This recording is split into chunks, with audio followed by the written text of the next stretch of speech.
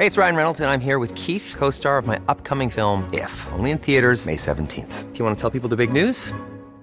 All right, I'll do it. Sign up now and you'll get unlimited for $15 a month and 6 months of Paramount Plus Essential Plan on us. MintMobile.com/switch.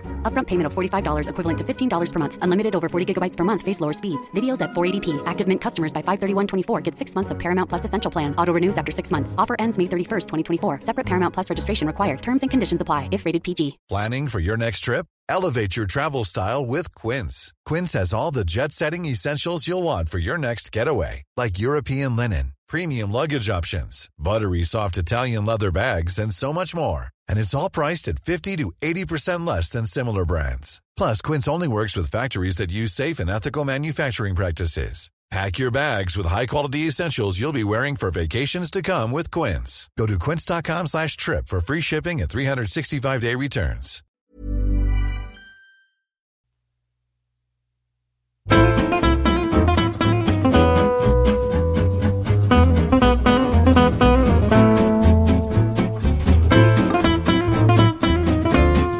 Okej då, välkomna tillbaks till en alldeles färsk säsong av Avkastpodden. I vanlig ordning så är det Josef Pujol, det är Emil Berggren, det är Charlie Sjöstrand och det är jag, Emil Sjölin.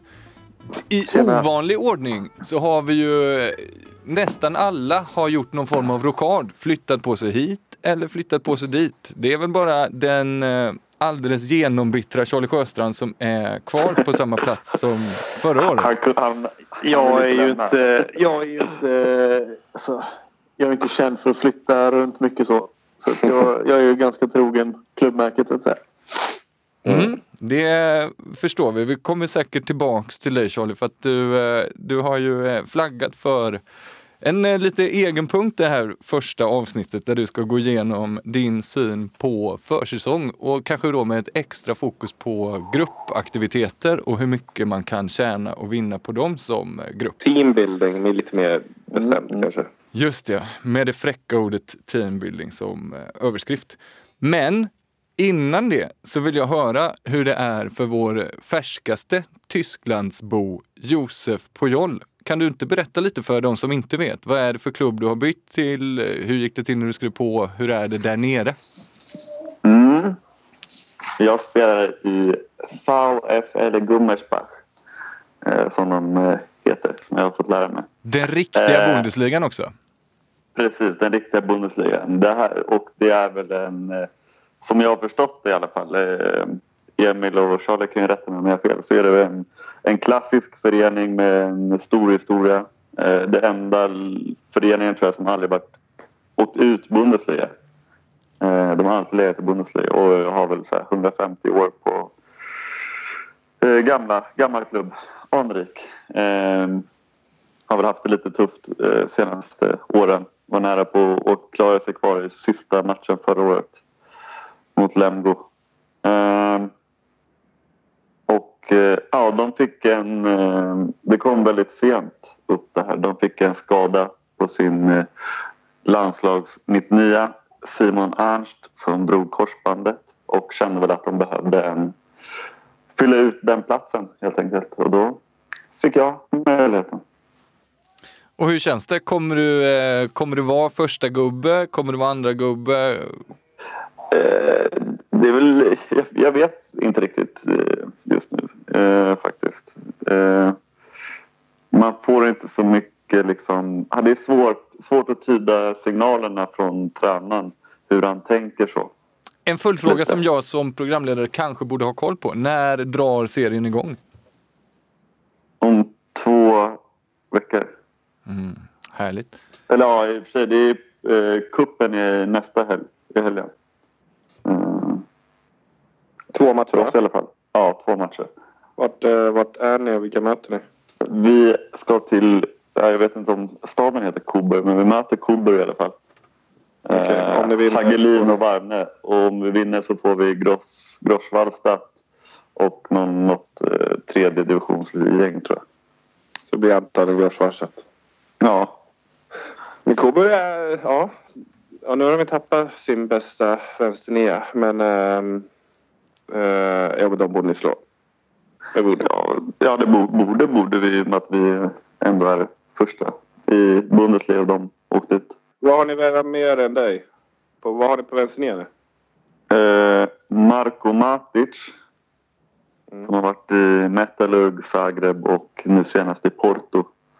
Och sen har vi en Stanislav Chukov från Zaporozhye. Okej. Och en norsk ung kille. Erik Köpp. Josef, i våras så visade du ju upp lite av dina tyska kunskaper. De var ju härliga men kanske bristfälliga. Hur är det med tyskan nu, och även om den är dålig, hur har du kommit in i den tyska kulturen och miljön där nere? Språket går väl framåt. Jag tycker att jag har bara varit här en månad men har lärt mig väldigt mycket, tycker jag. Och jag får beröm för min tyska av mina lagkamrater. Sen så är den ju fortfarande bristfällig, som sagt. Och jag försöker krägla mig fram på tyska men får ofta slå över till engelska och så för att göra mig helt förstådd. Men jag har tyska lektioner med en fantastisk lärare som heter Hans Günther. Ja, bra namn. Ja, såklart. Det heter så. Inte ens Killinggänget hade kommit på ett bättre namn. Precis. Min tyska lärare hette Jutta Spickenbom. Det är så jävla dåligt. Nej, men så att det går framåt. Det går framåt. Jag tyckte faktiskt... Igår spelade vi match och då hade vi... Då på genomgången som tränaren drar på tyska så tyckte jag mig förstå allting. Det är klart, förstod jag inte svart så... Kan det också vara en liten del storhetsvansinne där? Du är ju inte blyg med Nej, men jag var tvungen att dubbelkolla 2 saker. Men jag hade rätt i det jag trodde. Och ambitionen för Gummersbach i år, är det att hänga kvar eller då börja kika uppåt?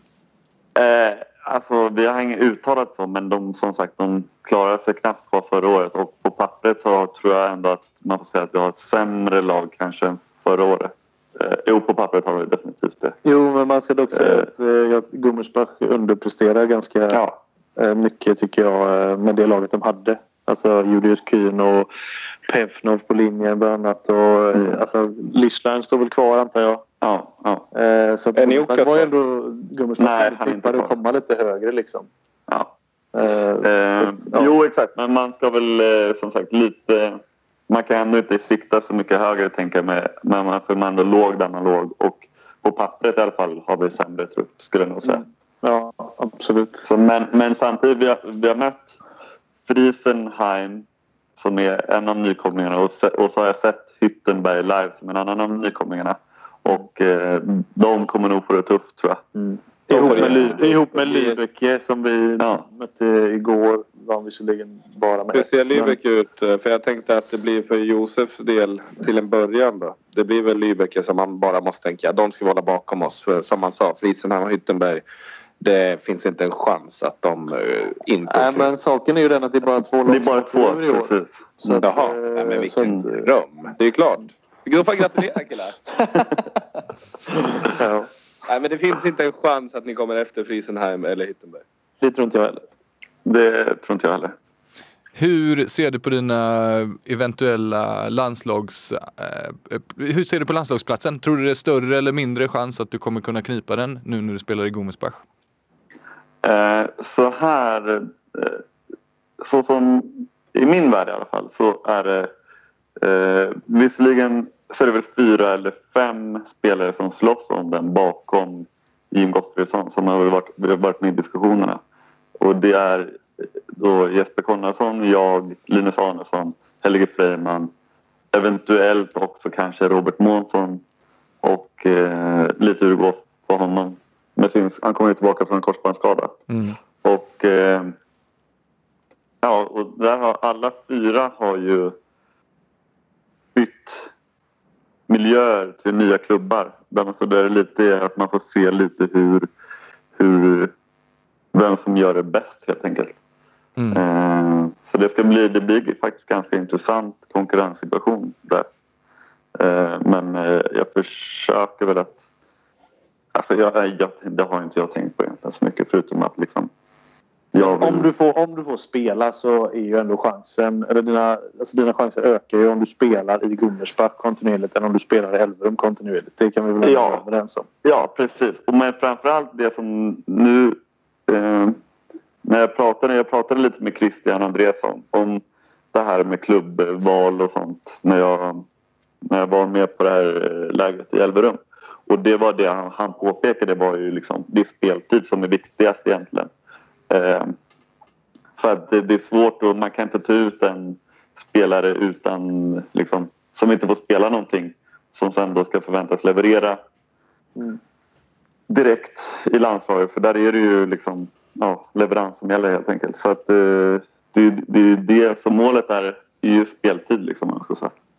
Intressant, och eftersom inte Christian Albinsson är här så kommer inte frågan om lön heller att ställas, utan vi rör oss istället lite smidigt över till vår andra poddkollega som också har bytt miljö och bytt land, nämligen Emil Berggren som har gjort flytten till Ungern.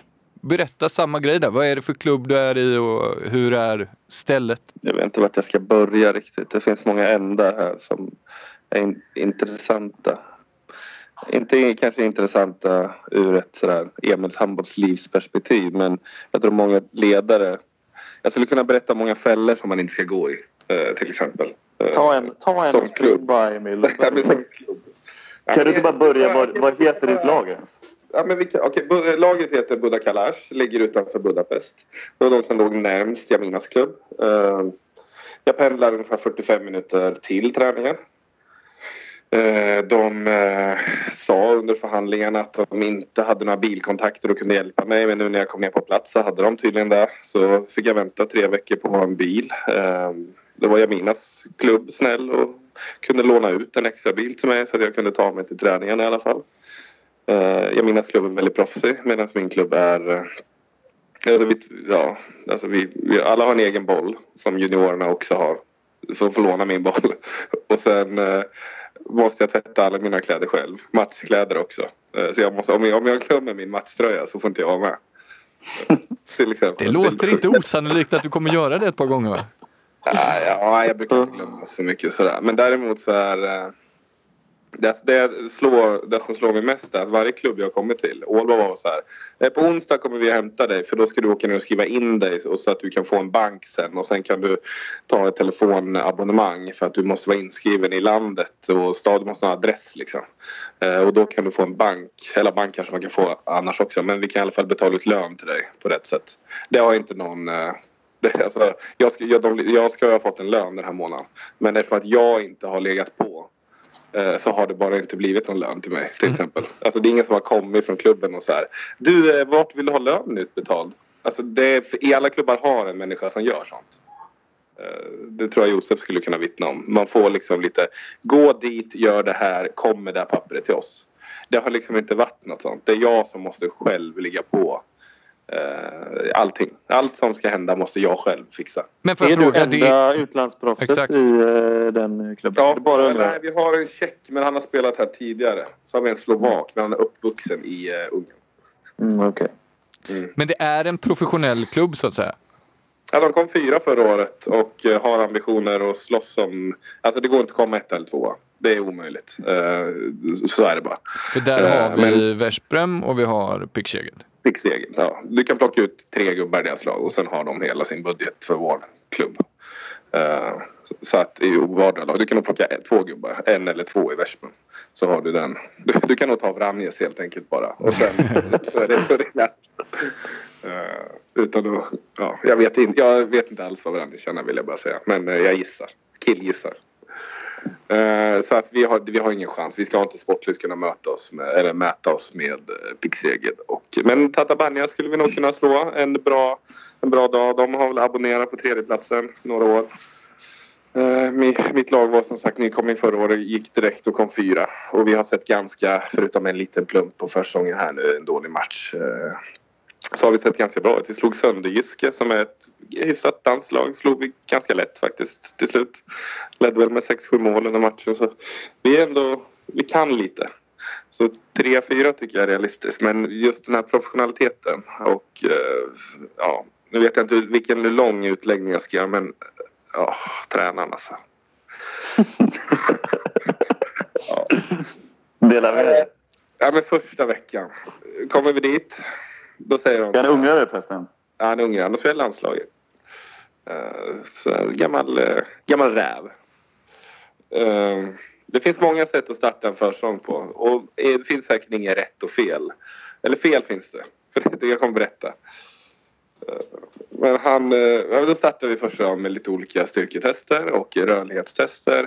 Och 9 stycken 200 meters intervaller. Inte jättejobbigt. Men sen gick vi därifrån och så hade vi ett medicinbollspass. Så första passet var ungefär 3,5 timme. Sen gick vi och käka. Och så degade man lite. Och sen hade vi handboll. Och då var det bara sådana handbollsfys typ. Mycket så här snabba fötter. Fram och tillbaka. Höger, vänster, hoppa, studsa. Och sit-ups och armhävningar och sådana grejer. Så man var ju ganska mör i kroppen då, på tisdagen när man kom. Och då startade vi ytterligare med ett sånt här litet styrkepass inomhus. Och sen efter det så gick vi ut och skulle ha löpning. Och då sa de att det var löptest. Och så sa de väl att det var Cooper. Och det har man ju gjort. Så det var man inte helt rädd för sådär. Då visade det sig att det var det här gamla sortens Cooper. När man ska springa 12 minuter. Man ska inte springa 3 kilometer. Man springer så långt du kan på 12 minuter. Ja, det var väl kul. Gick väl hyfsat liksom. Löpning är inte min starkaste grej. Men det gick helt okej. Men så sa de att efter Cooper-testet skulle springa lite mer. Lite så här diffust.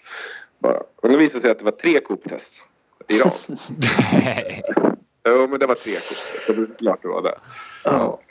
Det positiva med det var att efter de här 3 Cooper-testerna så då var ju det här hela förmiddagspasset klart. Och sen var det tempo handboll på kvällen där sen. Och sen var det 3 pass dagen efter. Och så 3 pass dagen efter. Jag tränade 28 pass de första 10 dagarna. Jag vet att Peter Johannesson berättade att Balingen förra året, de körde 4 Cooper-test på rad.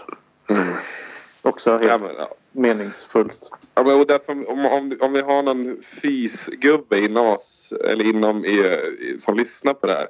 Alltså finns det någon som helst effekt att köra snabba fötter och kanske 200 meter intervaller för att sen dagen efter panga på med 3 Cooper-test och sen dagen efter det 200 meter intervallerna igen. Jag vet inte, jag är inte utbildad, jag kan inte det, men jag känns som att de tar ut varandra lite. Det är svårt att bli pigg i benen så att säga. Men hur ser det ut med skador hos er? Jag fick ju kramp i vaden efter typ vi springer också på en jättemjuk det är inte riktigt löparbana, det är runt en sjö med mjukt underlag och det är inte optimalt kanske för 110 kilo. Så sista som hände på handbollsträningen där på Cooperdagen så fick min vad drog ihop sig. Men det kan man inte börja med att sjukanmäla sig. Så jag stretchade ut den och tog massage och sen dagen efter så var man med igen.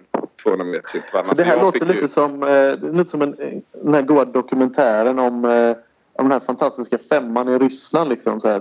De tränar hela dagen och sen på kvällen så står alla i kö till den här enda telefonen som finns på förläggningen där de bodde 300 dagar om året för att ringa hem till sin familj. Liksom. Det känns så att spela i fjärde bästa laget i Ungern. Men de gick ju bra för andra sidan. Ja, det gick svinbra. Men det är ju det som är. Det var ju också då. Då visste man ingenting. Nej, då gick det bra. Det är det jag tycker typ man ofta återkommer till. Med benen. Ja, precis. Man gör inte negativa spänsthopp där du hoppar från ribban ner på golvet och hoppar upp igen. Det gjorde man då. Björn Ilsen med 80 kilo på ryggen. Ja, precis. Hur går det med den ryggen? Ja. Liksom. Men jag vill bara säga att nu då har ju givetvis då mer och mer gubbar fallit ifrån. Den här veckan hade vi kanske 5 gubbar som hade så här inte riktiga skador, bara så här sena i knät som kändes dålig. Det är ändå där. Ja, så att han har i den här veckan hade vi faktiskt det drogs ner lite grann. Vi hade också 2 matcher i slutet av veckan så det kanske var lite på grund av det. Men han visar någon form av... Det var ändå ödmjukt måste jag säga. Normal reaktion är att det är spelarnas fel, tycker jag. Ja, men han har inte gett sig själv skulden. Det har han inte gjort. Men det har inte varit någon kommunikation från det här hållet. Det är en annan sagt bara. Det är också en rolig grej för här i Ungern. Som både Jamina får sitt veckoschema på söndag kväll. Och det kan ju låta lite så här. Då kan hon planera veckan söndag kväll. Det kan ju låta väldigt sent och oproffsigt. Men det är ingenting mot. Jag får ju vänta. Jag får ungersk information efter varje pass när nästa pass är. Alltså jag ljuger och inte alls. Tredje dagen, då sa de så här, kettlebells ska vi köra. Och sen in i hallen. Då visade det sig att det var 200 meters intervall igen och då hade jag långbyxor på mig. Det var ju 37 grader på de bara, why are you having so much clothes? Ja, men jag trodde vi skulle vara i den här AC liksom, hallen där vi var nyss. Nej. Jag tror du skulle säga att då kom du dit och då var alla tvungna att ha med en egen kettlebell. Ja, 32 kilo. Det är spännande. Men samtidigt så visste jag lite det här när jag skrev på att det kanske inte skulle vara Bundesliga eller Sävehof. Alltså alla klubbar. Hopp i Varta. Ja, jag tror det har det bättre. Så det finns faktiskt en charm i det här. Det finns något här. Men det finns en charm i det för att du är där du är i din karriär just nu. Det finns ingen charm i det om det är din första anhalt på väg ut i livet. Så att säga, liksom. Hade Jesper Konradsson bytt det här laget? Ja, det är inte charmigt. Byt till ett annat lag. Precis. Men hur är det att bo tillsammans med Jamina Roberts nu då? Det var väl länge sedan ni gjorde det? Om ens ni har... Ja, det är ju det. Det tar slut snart, va? Nej, det är faktiskt... Det är riktigt hemskt, är det. Fy fan. Nu ska inte det här bli någon terapipodd. Men det har varit... Jag var lite så här, för vi har varit ifrån varandra så länge. Man är ju sjukt van. Vi har sina egna... Nu vill jag äta. Nu vill jag vila. Kan du inte ligga naken i sängen hela dagen och kolla MacBook? Nej, det kan jag verkligen inte göra. Det är väl egentligen det enda negativa. Som om jag ska sätta finger på något så är det väl kanske att jag måste göra mer saker nu. Jag accepterar liksom inte att man bara ligger helt still hela dagen. Och så det är ju bra egentligen. Alltså jag förstår ju själv att när jag blir lite irriterad typ så här, men man måste inte göra något hela tiden, så förstår jag. Men det är också ganska dumt att ligga still hela dagen. Så jag tror där kompletterar vi varandra ganska bra, tror jag. Men det är väl jag tror det har gått jättebra. Vi är som gamla, vi bodde ihop förut, så det funkar bra. Så det känns som vanligt, tänkte jag säga. Hur är matkulturen där nere? Har du ätit någon god gulasch eller är det bara... Ja, men det har jag väl testat någon. Men den är väl... det är inte jättebra, är det ju inte. Alltså, men man får ju... Det är ju billigt. Det är sjukt billigt. Vissa grejer. Det är helt otroligt. Felix gulasch på burk är bättre än då, va?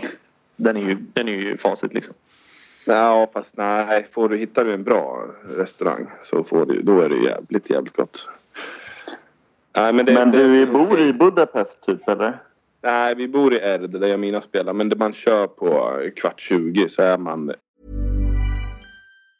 Hey, it's Danny Pellegrino from Everything Iconic. Ready to upgrade your style game without blowing your budget? Check out Quince. They've got all the good stuff, shirts and polos, activewear and fine leather goods, all at 50 to 80% less than other high-end brands. And the best part? They're all about safe, ethical, and responsible manufacturing. Get that luxury vibe without the luxury price tag. Hit up quince.com/upgrade for free shipping and 365-day returns on your next order. That's quince.com/upgrade. Hold up. What was that? Boring. No flavor. That was as bad as those leftovers you ate all week. Keke Palmer here, and it's time to say hello to something fresh and guilt-free. Hello Fresh. Jazz up dinner with pecan-crusted chicken or garlic butter shrimp scampi. Now that's music to my mouth. Hello Fresh. Let's get this dinner party started. Discover all the delicious possibilities at hellofresh.com. Hey, it's Ryan Reynolds, and I'm here with Keith, co-star of my upcoming film, If, only in theaters May 17th. Do you want to tell people the big news? All right, I'll do it. Sign up now and you'll get unlimited for $15 a month and 6 months of Paramount Plus Essential Plan on us. MintMobile.com/switch. Upfront payment of $45 equivalent to $15 per month. Unlimited over 40 gigabytes per month. Face lower speeds. Videos at 480p. Active Mint customers by 531.24 get 6 months of Paramount Plus Essential Plan. Auto renews after 6 months. Offer ends May 31st, 2024. Separate Paramount Plus registration required. Terms and conditions apply if rated PG. längs Donau där, så mitt i skiten liksom. När vi ändå är nere i Ungern, ska vi säga någonting om det som har varit sommarens stora snackis? Vranjes tar över Veszprem, skickar direkt då hem, eller Palmarsson skickar hem sig själv och sen får han inte komma tillbaka. Så säger, berätta Emil Berggren, du som har förstahandsinformation. Alltså jag har inte riktigt... Jag satt mig in i det lite de första dagarna, men då var det lite svårt att få mer info än det som faktiskt kom ut. Alltså Vranjes själv visste väl inte riktigt, eller de tog ett beslut där, men det fick man läsa sig till det. Men de skulle väl försöka undersöka, inte stämma honom, men jag vet inte, på något sätt, det kanske kallas för stämning egentligen, för de förväntar sig att han ska fullfölja sitt kontrakt, och jag vet inte vad de har för rättigheter. Jag har alltid tänkt att i mina kontrakt som jag ser på att jag måste uppfylla en viss grej. Alltså komma på träningarna, vara på matcherna och ha en viss fysisk status, tror jag står i kontrakterna. Eller någonting. Jag måste Det står. Ja. Och om inte jag gör det, så deras del av kontraktet är att ge mig lön och kläder och träningshall och sådär. När inte jag uppfyller min del, så behöver inte de uppfylla sin del. Och där är det fine. Det har så jag trott att det ska vara. Men vad jag har förstått här nu, så verkar det som att de skulle kunna få någon ersättning från att Palmarsson bara sketit. Jo, men alltså det är väl så här att... jag ska inte säga det vet mer, men vi hade väl den här diskussionen förra året kring Kim Ekdahl. Han hade ju tydligen kontrakt, va? Även den här han hade och då var det... För mig i alla fall var det ju självklart att Rhein-Neckar skulle kunna tvinga han. Även han har en skyldighet i och med att han har skrivit på kontraktet. Men jag tror Emil, utan att hänga ut dig, så var det lite så här typ att, men om han vill lägga av så får väl han lägga av. Jag tycker att man ska få lägga av om man vill. Ja, men jag tror inte liksom att riktigt att det är så. Så att jag tror väl att alltså, med det här kontraktet så ska han ju också fullfölja det. Så jag kan tänka mig att de har, utan att kunna kontraktsjuridik fullt ut, så har väl de nog säkert rätt. Det är klart att de har ju rätten helt på sin sida här, Veszprem. Det man frågar sig är hur fan han kan agera så jävla dumt. Han tror att han ska kunna uppnå det här. Charlie, kan inte du bara redogöra kort för vad som har hänt, så att alla är på samma kunskapsnivå där? Ja, alltså Palmarsson har ju då 1 år kvar på kontraktet med Veszprem. Vill gå till Barcelona. Veszprem säger att vi ska gå till Barcelona. Ja, men han vill gå till Barcelona redan nu. Och Veszprem säger vi kommer inte släppa dig till Barcelona. Och när försäsongen då drar igång, så då ringer han ett samtal till klubben. Mässar 20 minuter eller något innan första samlingen där, och säger att jag är på Island och jag kommer inte komma. Var på Jubbo liksom ringer upp och frågasätter honom ganska starkt vad fan han håller på med, och liksom säger att okej, men då behöver du inte komma hit överhuvudtaget liksom, och vi kommer stänga av dig sådär. Och det, alltså, hur kan han tro att han ska kunna liksom att vi ska lösa situation på det sättet. Men det jag har hört då är att tydligen så har han fått rådet av Barca att bete sig så. För i Barcas situation, omvänt, så är de tydligen så stolta så att om en spelare vill lämna Barca, då säger de, då kan du sticka. Då vill vi inte ha dig. Det spelar liksom ingen roll om han... Alltså, direkt att de fick höra att Hubbe exempelvis, Johan Sjöstrand, hade skrivit på för Kiel säsongen efter hans kontrakt gick ut, så sa de en gång, då kan du sticka någon annanstans direkt liksom. Och så bara fick han gå till Ålborg. De betalade, tror jag, de kom väl överens med Ålborg där, men jag tror de betalade en ganska bra bit av hans kontrakt. Men de vill liksom inte ha honom där. För det är lite så här, vill du inte vara i Barca, då vill vi inte ha ingen är större än klubben. Mer än en klubb. Ingen är större än klubben, och därför de tänkte så att okej, om en spelare som Aron Palmarsson hade sagt så här till oss, jag tänker inte komma, jag vill gå till Veszprem, släpp mig annars så skiter jag att komma. Då hade Barca varit för stolta, för då hade de sagt, men då kan du dra till helvete, då kan du dra till Veszprem. De har förlorat jättemycket pengar på det här på flera spelare där de hade kunnat begära pengar. Men spelarna själva har varit liksom inte velat vara kvar och då har Barca varit för stolta för att ta den fighten. Och de verkar ha trott att så fungerar det för andra klubbar med. Det är bara det att Palmarsson har ju ett enormt värde. Så Veszprem tänker ju inte bara ja, men då får du gå till en annan klubb som kan vara en toppkonkurrent för oss i Champions League. Utan då bara nej, liksom, du har kontrakt och du ska fullfölja det. Och som det är nu så sitter han ju verkligen i skiten. För nu har han ju liksom, Barca hade gått med på att betala hans lön under tiden den här lilla tvisten då skulle fortgå. Men som det ser ut nu så liksom Veszprem har ju alla korten på hand. Har ingen skyldighet alls gentemot Palmarsson. Och han kommer inte kunna spela för Barcelona på ett år. Så Barca kommer ju inte betala hans lön i ett år utan att han spelar för dem liksom. Så att det är väldigt osmart agerat liksom. Och så jävla dåligt kan det ju inte vara i Veszprem när du är Aron Palmarsson och har liksom 35 000 euro netto i månaden eller vad fan han har liksom. Kan inte vara så jobbigt ändå att köra ett år till. Jag har en sak. Får jag börja, Emil? Ja, kör bara. För det är ganska spännande det här. Vi pratade ju precis nyss om oprofessionella klubbar. Och jag har tidigare reagerat på att även liksom handboll då, mindre sport, att det finns väldigt mycket liksom, oprofessionella spelare också. Just kring det här med kontrakterna. Så det är klart att sånt här är säkert vardagsmat även i fotbollen. Men då tror jag att man är väl medveten om att det här skulle kunna hända. Jag tror inte han tänkte att han skulle kunna sätta sig i den dumma sitsen som man faktiskt gjorde. Utan bara, men det löser sig liksom. Men får jag bara svara, för det här var vi var inne på i våras också, att i fotbollen exempelvis, då händer ju det oerhört sällan att man skriver på för en ny klubb så jävla långt innan. Som 1,5 år i det här fallet. Men det har ju med pengar att göra, det har vi ju sagt. Alltså det är ingen som det är sällan man har de pengarna. I fotboll så händer det att spelare skriver på 5-årskontrakt och så efter 2 år så går de och så kostar de liksom 600 miljoner. För att det är de pengarna vi pratar i fotboll. Man köper spelare på ett annat sätt.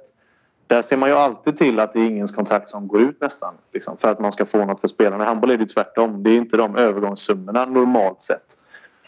Så att det har ju med det att göra. Att vill du ha Aron Palmarsson eller Kentin Mahe så får du signa dem innan hans... Alltså så här, då får du signa honom i förväg så att du har råd igenom en jävla lön när hans kontrakt går ut. För du har inte råd att köpa loss honom från Flensburg eller från Veszprem. För det kostar för mycket. En fråga. Hur rankar vi Palmarsson?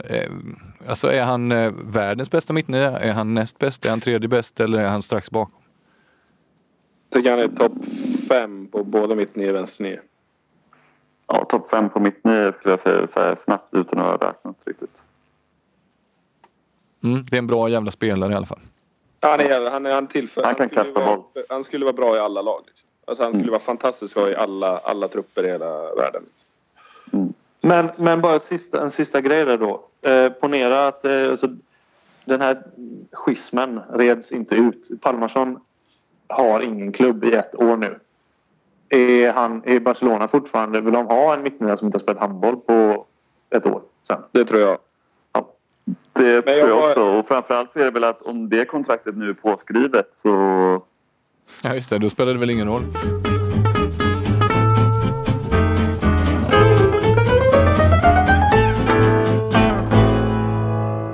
All right. Charlie Sjöstrand, du är inne på din 3:e Tysklands försäsong. Tränat hårt har vi sett och vunnit en go-kart-turnering.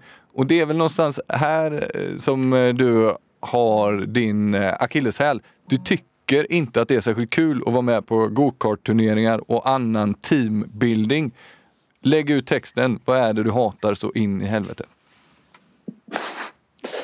Nej, jag ifrågasätter bara själva konceptet det här som alltid kallas teambuilding, som är oavsett var man är, vilken klubb på vilken nivå, så verkar det som att alla som har gått någon form av ledarutbildning har läst i en bok sådär att ja, man ska också göra något som inte har med handboll att göra, som är roligt.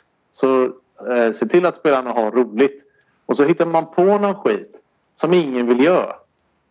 Go-kart är ett dåligt exempel, för det var ju något som inte var något, det var inte sanktionerat från ledningen eller något påhitt. Det var ju något som vi spelare hittade på själva. Och det är en annan grej.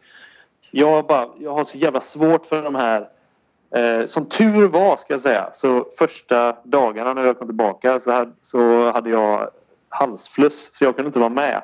Men det vi gjorde liksom var så här, eller övriga i laget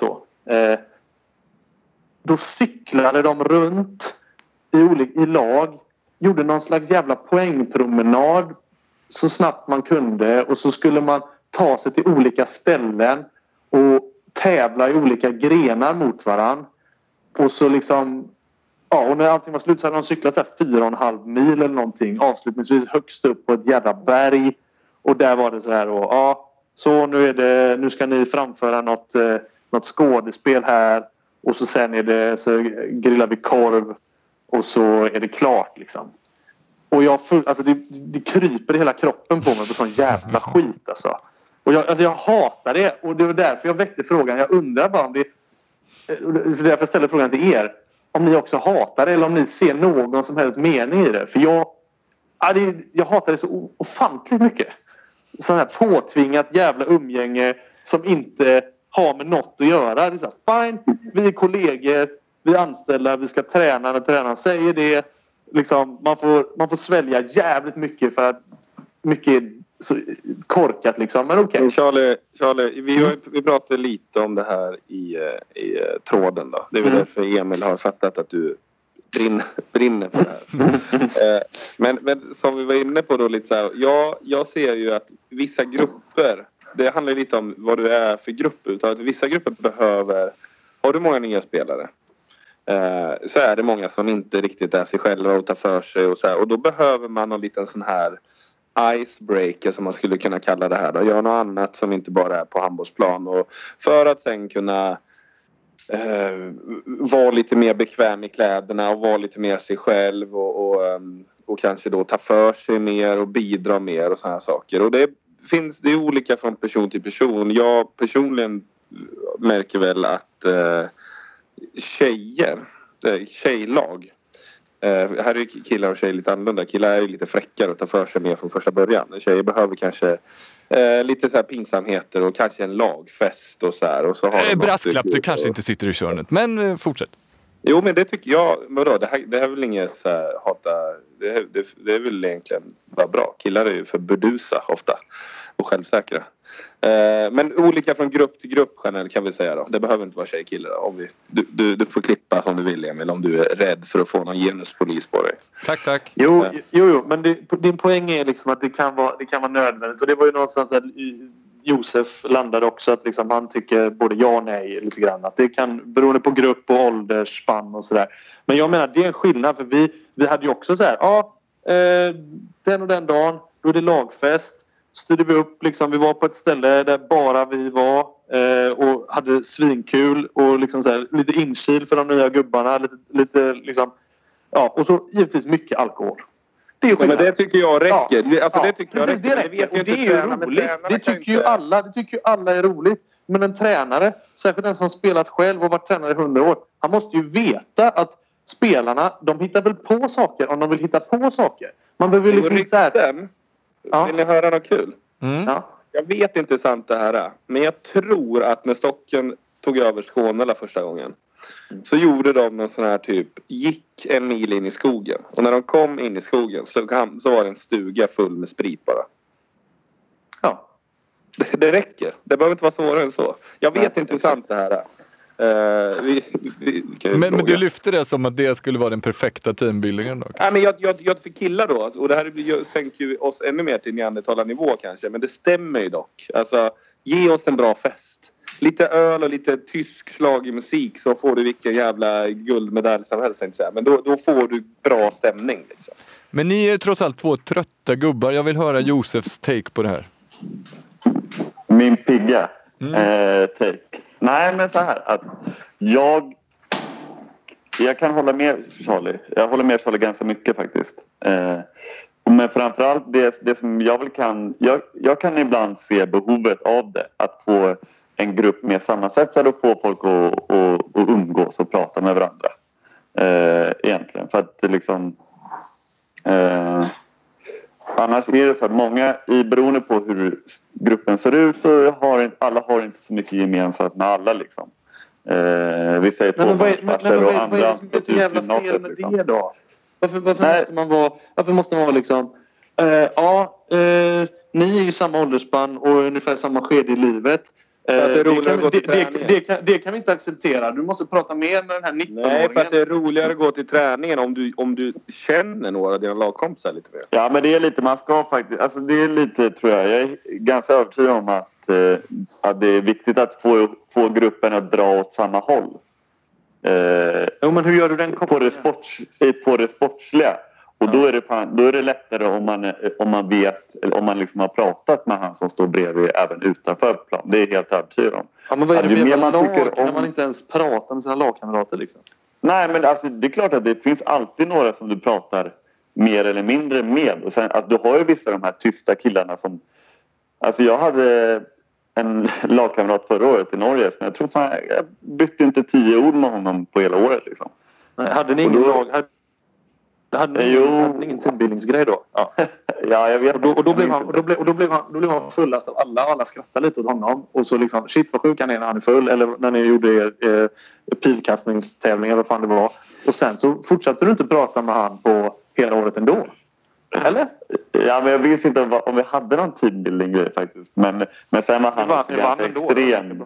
Han var ganska extrem i att inte prata liksom.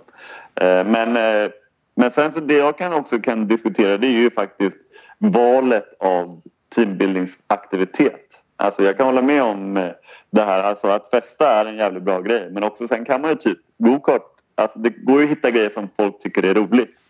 Det måste ju vara tävling i alla fall. Alltså, jo, men du kan ju tävla, men... lite rejält. Alltså. Ja, men det måste ju inte vara liksom typ darttävling som kanske 3 tycker är kul. Det tråkigaste jag har gjort i mitt liv var ju de här teambuilding och gruppsamarbetsövningar med Johan Ekengren innan U21-landslag i Kungsbacka. Det var så här, bygg ett korthus typ. Eller här har du 7 pinnar. Vem kan bygga högst torn? Ja. Det var så här, så fick man vara med 3 som man liksom inte riktigt tyckte var så här. Det är inte mina kompisar. Exakt. Och det var riktigt. Ja, men det är ett exempel på en usel. Precis. För mig. Och jag tycker att det är... Alltså du sätter huvudet på spiken där med. För det är ju... alltså kan ner det här påtvingad teambuilding från tränarhåll så är det exakt den typ. Vad tycker du om den här, Charlie? Alla står på ett snöre med fötterna och så ett snöre upp vid händerna så man kan hålla sig fast liksom, lite så balansaktigt. Och så står man i en viss ordning. Och sen ska alla byta plats. Ja, exakt. Den har vi gjort. Ja, men du hade verkligen känt att den här liksom, junioren som är ny, liksom, fan vi hade bondat med honom. Men står där ute det är lite regnigt också, gärna lite kallt. Och så har man cyklat dit utan att veta vad man ska göra. För det är alltid ett jävla hemlighetsmakeri. Så hela dagen är bara ett svart hål. Fan vad du är stark nu, du är så här arg, Charlie. Du är som allra bäst då. Hur brukar maten vara på sådana här tillställningar, Charlie? Ja, men den brukar också vara skitbra. Det brukar vara någon så här grisig fläskkarré som någon har slängt på grillen som inte är tillräckligt varm. Och så någon gammal potatissallad. Och så är man var dynghungrig hela dagen liksom. Och så får man någon sån här, jag vet inte, i bästa fall någon ljummen öl. Men man vill ändå bara åka hem. Mm. Ja. Ja, vi går väl ut med de orden och så säger vi att det var jävligt kul att vara tillbaks och tack till alla er som lyssnar kan vi inte, nej Emil, kan vi inte gå ut med orden i alla fall att ni ledare där ute som funderar på en teambuilding gör några rejäla kanske fysiska eller i alla fall tävlingar som man räknar poäng och grejer så att det blir en rejäl tävling och inga jävla krimskrams med tankenötter och såna här grejer. Det ska vara en rejäl tävling om ni ska hålla på envisas. Och om de är över 15 så släng fram några locköl.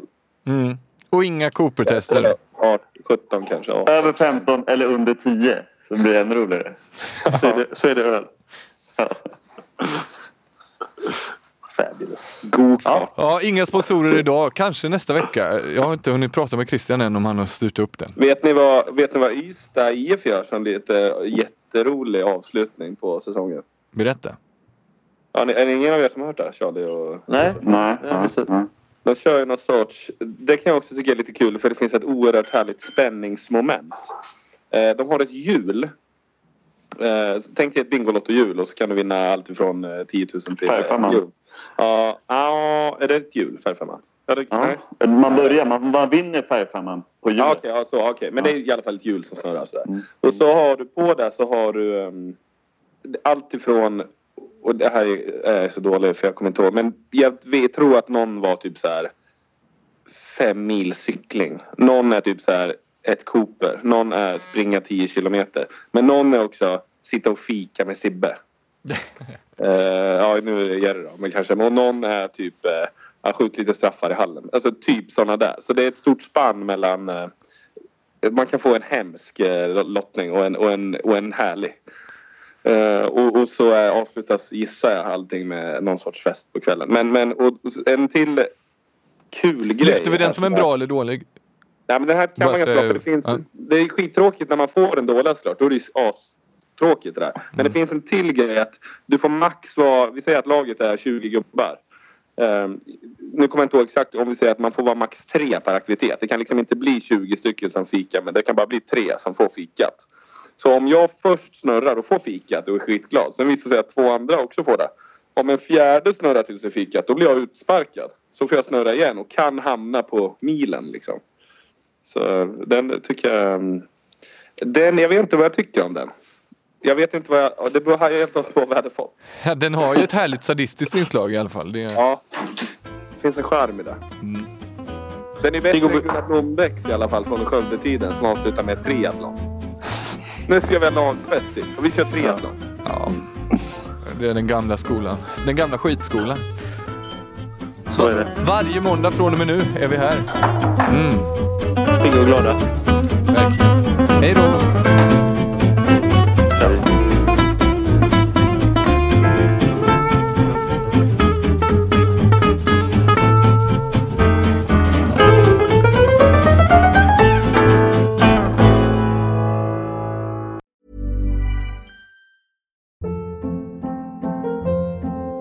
Hold up. What was that? Boring. No flavor. That was as bad as those leftovers you ate all week. Keke Palmer here, and it's time to say hello to something fresh and guilt-free. Hello Fresh. Jazz up dinner with pecan-crusted chicken or garlic butter shrimp scampi. Now that's music to my mouth. Hello Fresh. Let's get this dinner party started. Discover all the delicious possibilities at hellofresh.com.